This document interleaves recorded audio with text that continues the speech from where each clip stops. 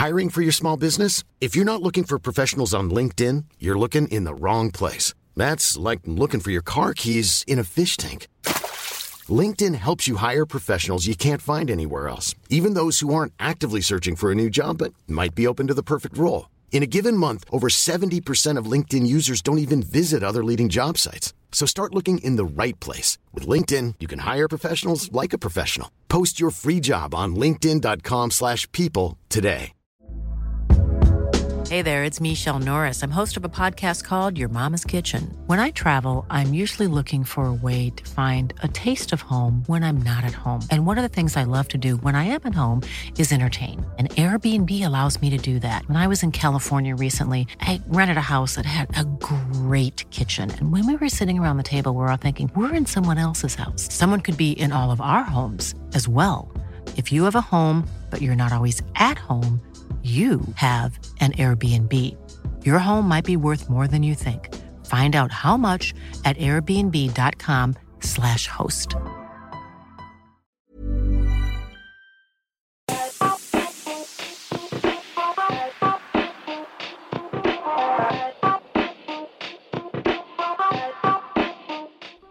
Welcome to the Watford FC Buzz podcast, the show where we talk about the greatest team in the land, Watford Football Club. My name is Matt Messiano, and this week is a special episode because with no fixture for Watford this Saturday, today's show is all about Watford's transfer business up to the close of the international window. And joining me to discuss this today, it's Watford Analytics, Jordan Weimer. Jordan, welcome to the show. Welcome to the Watford Buzz. Thanks for joining me. Well, let's get into it then. The international transfer window has closed. And Watford, they had a pretty busy window, not so much on the final day, but over the course of the window, several players came and went. But overall, how do you rate Watford's transfer window? I'd say, on the most part, I think it was pretty positive. Obviously, we had a lot of outgoings that was kind of disappointing to see, but we all kind of expected that some of these had to go. The international window's closed, having that domestic window still open. We can't really judge things as a whole too much yet. I think we'll always be doing a lot of this business in the actual domestic window as it came towards the end. Things were going right up to the last second in terms of outgoing. So it was always going to be a struggle to plan to get all the business done before the end of this one. So I think for now things are okay, but it could change and how we feel about it a lot depending on what happens in the next week or so.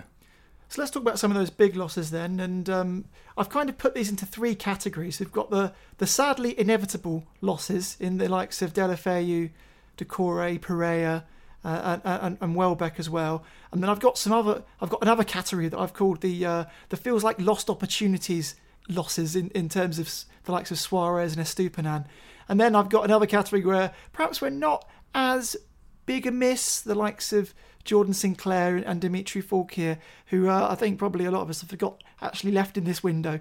But there are some other players that have gone as well. But let's talk about that first category, the sadly inevitable ones. I mean, it was always going to be a bit of a dream to keep the likes of Deulofeu and Doucouré still at the club for the Championship. It feels like we kind of expected this to happen, didn't we? Yeah, I mean, the likes of Doucouré, he has to go. His value is never going to be higher than it is now. His age, the price Everton were willing to pay, it's kind of a no-brainer in that sense. As good as he was just someone that from the off you knew he was probably the first one to go. Pereira, obviously, as well. His time's just kind of naturally come to an end. I think no matter what happened last season, we would have seen him move on. So it's just a natural parting of ways at this point. Deulofeu is a little bit disappointing. I guess some of us had kind of really hoped that maybe if he couldn't get a move because of his fitness, he might come back around November, December time, play his way back into the team, try and help us get back up. But I mean, it's always kind of a dream. Them guys in the bigger wages, if we can move them on, we kind of had to in this scenario. So yeah, I think we just have to get on with that one, and we all kind of expected it, so it's not too painful.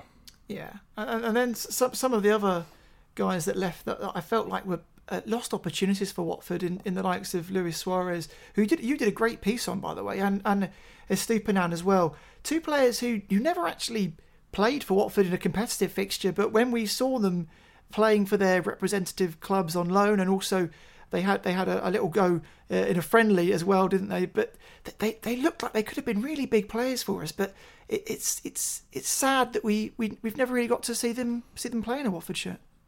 Yeah, it is. It's extremely disappointing. But I mean, I don't think that we ever went into this window resigned to losing either or both of them. I think the problem we've had is that domestic and international window being separate for different ending points. I think it's hamstrung us a little bit because ultimately we're left in a situation where those two, as an example, they're our biggest assets. They're the most prized players that other clubs will want.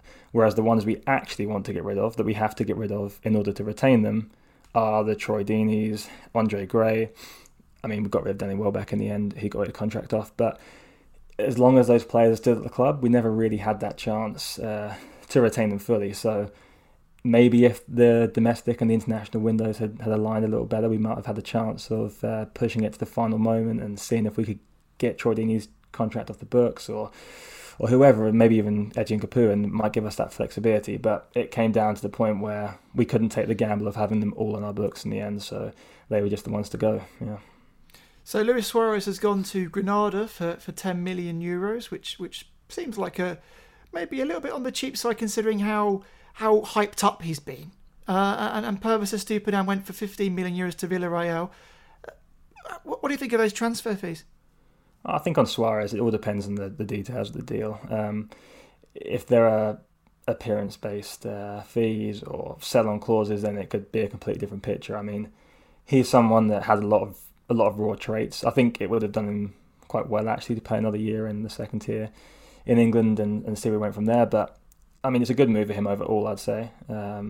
So at 10 million, if it was 10 million flat, then definitely it would be undervalued. But I think depending on what else there is, it could be okay. As for Estupiñán, if the reports are true that he had 1 year on his contract, then it's a no-brainer. We're not going to let him walk on a free, sign a pre-contract in 6 months. So 15 million, I think, is pretty good for a player in the last year of his deal. I think it's probably worth noting as well that Vladimir Ivic was pretty vocal in his opinion of players who didn't want to play for the club. So I feel as though perhaps Suarez and Estupiñán wanted the move, and perhaps Watford, knowing the way that Ivic felt about that, sanctioned them pretty quickly once they knew the opinions of the players. I mean, that's just speculation, but it felt that way, didn't it? Yeah, it's a bit of a strange one, just for the fact they were both involved in the last pre-season game. It was kind of got the feeling then, once they were involved in that, you're like, okay, maybe there's a chance we will be seeing these guys in the opening weeks. But I mean, whether that was a case of just availability and they needed minutes for their pre-season too, regardless of where they're playing, so we used them, or whether it was kind of as the window drew on, we thought we're not going to get a chance of selling these bigger earners in the international window. Maybe we're just going to have to resign ourselves now to losing these guys, and then they pulled them from the squad. I'm not entirely sure, but yeah, either way, we had that little glimmer of hope for a while, and it's a shame. It's a shame that neither worked out, but unfortunately, that's the price you pay for getting relegated during a pandemic. Yeah, and of course, whilst we do have the parachute payments, it doesn't come up to the same level of money that the club would have got by retaining Premier League status, and there is a hefty amount of money that needs to be recouped just to break even. Yeah, I mean, it's no small feat at all. We've got a lot of players on reasonably big contracts, so if you can't get them off your books, then you've got to look at other ways of making money, and they were our prime assets, and we've still got a couple more that we could look to cash in on. But I think for us now, it's a case of, can we get some of the wages off? Can we then kind of resettle our squad? We've still got one or two need to come in, and it's a bit of a balancing act, really. And with financial fair play, as you say, you've got to be mindful of it, and we need some flexibility. We need some room in our budget, not just for them players we're bringing in, but a couple of guys, they might need new contracts in the coming years. You know, we got a lot of work to do still, so hopefully we'll see something positive in the next week or two. Yeah, contrary to the possible opinions of Suarez and Estupiñán about wanting to play in the Championship, two players that probably seemed quite open to it were Adalberto Peñaranda and Jerome Sinclair, who got quite a bit of game time in friendlies and then also in the cup games as well. But they've both been shipped out on loan to CSKA Sofia. I mean, it seems like a strange one for me because it felt like the Championship might have been their level, but clearly Ivic has decided that he doesn't want to utilise those guys this season. Yeah, I mean, I'd say Championship is perhaps a little bit above Sinclair's level at this point. He's not really been able to show consistent enough performances to warrant that just yet. I mean, it's negative. They're both negative moves. I don't think we're trying to develop these guys anymore. We're just trying to give them the opportunity to play football and hopefully find a move in the near future. I think maybe we had a little bit more hope about Panaranda. He had a decent display in the cup when he came on as a sub. You maybe think he's got a little bit about him, especially when we're lacking some of that creativity in some areas of the pitch. So maybe he would have got a chance, but clearly if Ivic doesn't fancy them, then this is just their opportunity to go out and play. I don't think this is so much a case of send them out for a year and see how they get on. Maybe they'll have a place next year. I think this is probably it for both of them. So in terms of outs, 3 players moved to Udinese and 3 players have come in from Udinese in the likes of Stipe Perica, Francisco Serralta and William Troost-Ekong. We've also seen Jeremy Ngakia join us. James Garner and Glenn Murray both come on loan from both Brighton and Man United. And it felt as though that might be it. And then right at the last second there was a bit of a buzz around Watford when they were talking about the likes of Mario Balotelli coming in, and it got everyone's lips moving, and they were really, really excited about it. But I think it might have been one of those potential sort of agents trying to get a move for their player rather than interest from Watford. But I mean, it does make you wonder: is it something that could have happened? I mean, I personally enjoyed it enough just for the screenshot of the flight path that he might potentially be taking to Luton Airport. So, I mean, it's possible. It does seem a little strange, just given the clash, perhaps potential clash in personality between the manager and the player. You think it would be a bit of a strange one. Adding that to the dressing room. Ivic clearly doesn't want players who don't want to be here, and I'm not sure how much Balotelli would really want to be here. Maybe he want to live in London and go that route. But I mean, it's a possibility, I guess. He's a free agent, I believe, so there's still a chance it could happen. But yeah, it's a bit of a strange one. But you kind of expect those sort of random rumours on the transfer deadline day, and it gave us all a little bit of hope, but it just never really materialised into much. We love those rumours, don't we? That's the sort of thing that gets us excited, especially on transfer deadline day. It's the sort of reason why I stay up until 11 o'clock, or you're just waiting to see if something's going to happen. And I think sometimes the papers get involved just because they want to stir up a little bit. But yeah, Mario Balotelli did not join Watford, but there have been some rumours about players that could potentially join, and because these players are all domestic players that are playing their football in the Premier League or in the Championship, they possibly still could join Watford because the domestic window doesn't close for another 2 weeks. And some of the players that have been touted include the likes of Christian Atsu from Newcastle and Baba Rahman from Chelsea. What do we think of those as being possible players that could come into Watford? I mean, yeah, if you're talking about left backs, Rahman offers you something. That flexibility to play left back, left wing back. He gives you that option then to go into that more traditional 4 at the back, which we don't really feel comfortable with right now with Sema. So yeah, I could see that. He's got a few injury problems. He's had a few injury problems in the last few years, so maybe it's something to keep an eye on. But he's a player that's definitely got some quality, and we've seen it in spells over the years. So yeah, that's not a terrible move. I don't think it's definitely something that could happen, especially on a loan. It's pretty low risk for us. Atsu, again, he's shown some quality over the years, but he's struggled a little bit older too. So you maybe don't have that same hope that it'll kick on. But I think with the situation we're in, we've got to get some players in, and those 2 fit the mould. They might not be perfect, especially Atsu. I think there's probably more questions around him as a player, but we can't be too expansive with what we're doing, especially at the moment. We still haven't had a few of these outgoings that we may need if we were looking to invest in these positions.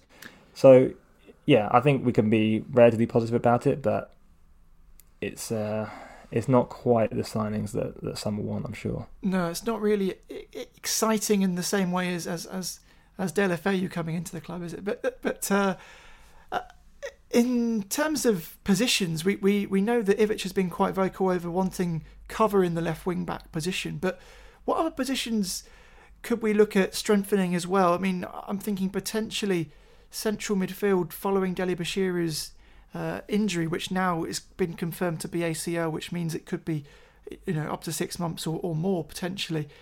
It feels like maybe we need cover in that area. Yeah, I mean, I think with the announcement today from Watford that Etienne Capoue will be staying, I think that might be enough there. That's a pretty big boost for us overall. So I think we can be pretty settled in that position. There's still a possibility one comes in, but I think just based on the numbers we have there now, we're probably going to be looking to invest some more of that wage bill into other areas. Left back, definitely. That seems like it's going to happen one way or another. There's been talk of left centre backs, but I don't think we're necessarily that desperate to go down that route. Maybe if something became available, but I think it's something we can roll with and not have to worry about too much.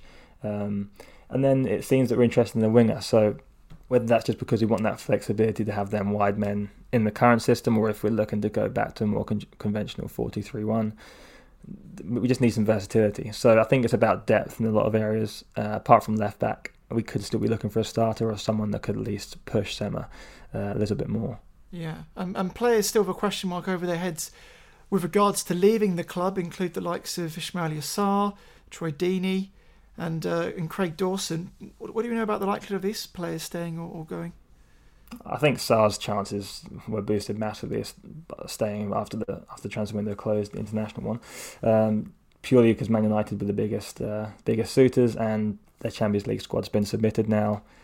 It seems unlikely they'll want to come back for him at this point. Obviously, it's possible.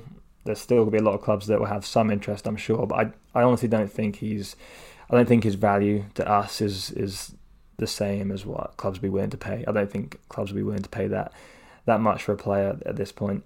So that's good for us. I'm pretty happy about that. In terms of the others, it's finding clubs that are willing to take them on. I know there's talk of West Ham being interested in Craig Dawson, so that's a possibility, and I think for the most part everyone here would be pretty happy with that move. There's talk of around £4 million, which isn't a bad price for a 30-year-old centre-back who's not really pushing that first team as much as we kind of hoped. Our back three have looked pretty settled, and we've added a Kong, so I don't think we're overly desperate to hang on to him. When it comes to Troy Deeney, I think the difficulty is actually placing him somewhere. I'm not sure how much interest there actually is, especially domestically. I know there's talk of Turkey and others, but in England, it's a big contract to take on for a 32-year-old, so maybe a loan at best, I'd say. But I think we're probably going to be left with Deeney and Sarr and Dawson to go. Okay, well, it's good news about Sarr. People suggested that the reason, or rather one of the reasons why we sold some of the big players in the likes of Suarez and Estupiñán and allowed players like Pereira and Deulofeu to move out to Udinese was so that we could keep Sarr. Maybe there's some truth to that. Yeah, I mean, I think you look at it a lot of different ways, and you're going to see there's plenty of reasons to keep Sarr in the squad. He's going to offer a lot to the first team. He's still young. His value's going to rise. So even if it meant receiving the fee next summer for him, there's a chance he could be worth more, and that's a big boost to financial fair play next season. Say we didn't get promoted, add that to the parachute payments, and we might be able to regenerate another year of Premier League money. So I think there's a lot of positives to keeping him both on the field and just financially too off the field. It's maybe a smart move, and yeah, I think we can be pretty positive about that, and hopefully we can just hang on for these last couple of weeks and he can help us out this season. Excellent stuff. Well, that's it for this special Watford transfer window episode. Jordan, thank you for joining me. Thanks for having me, Matt. No problem. That's Jordan Weimer, Watford Analytics, at Jordan Weimer on Twitter, and I recommend following him because he's always been blowing my mind with the in-depth analysis he does on Watford's matches, so make sure you give him a follow. And whilst you're following Jordan, please give us a follow too at Watford Pod, and tell all your mates to listen to and help us create a buzz about the Watford Buzz podcast. In the meantime, with no Watford stream to watch this weekend, let me suggest that you tune in to watch a non-league stream instead, like Boreham Wood, Hemel Hempstead or St Albans for example, because these teams desperately need supporting through this crisis, and if you buy a virtual ticket to watch the game, it could mean all the difference to them staying alive and afloat as a club, so that one day Watford can play them in a friendly or a cup game. Well, that's the hope anyway. So, that's all for me. Bye for now.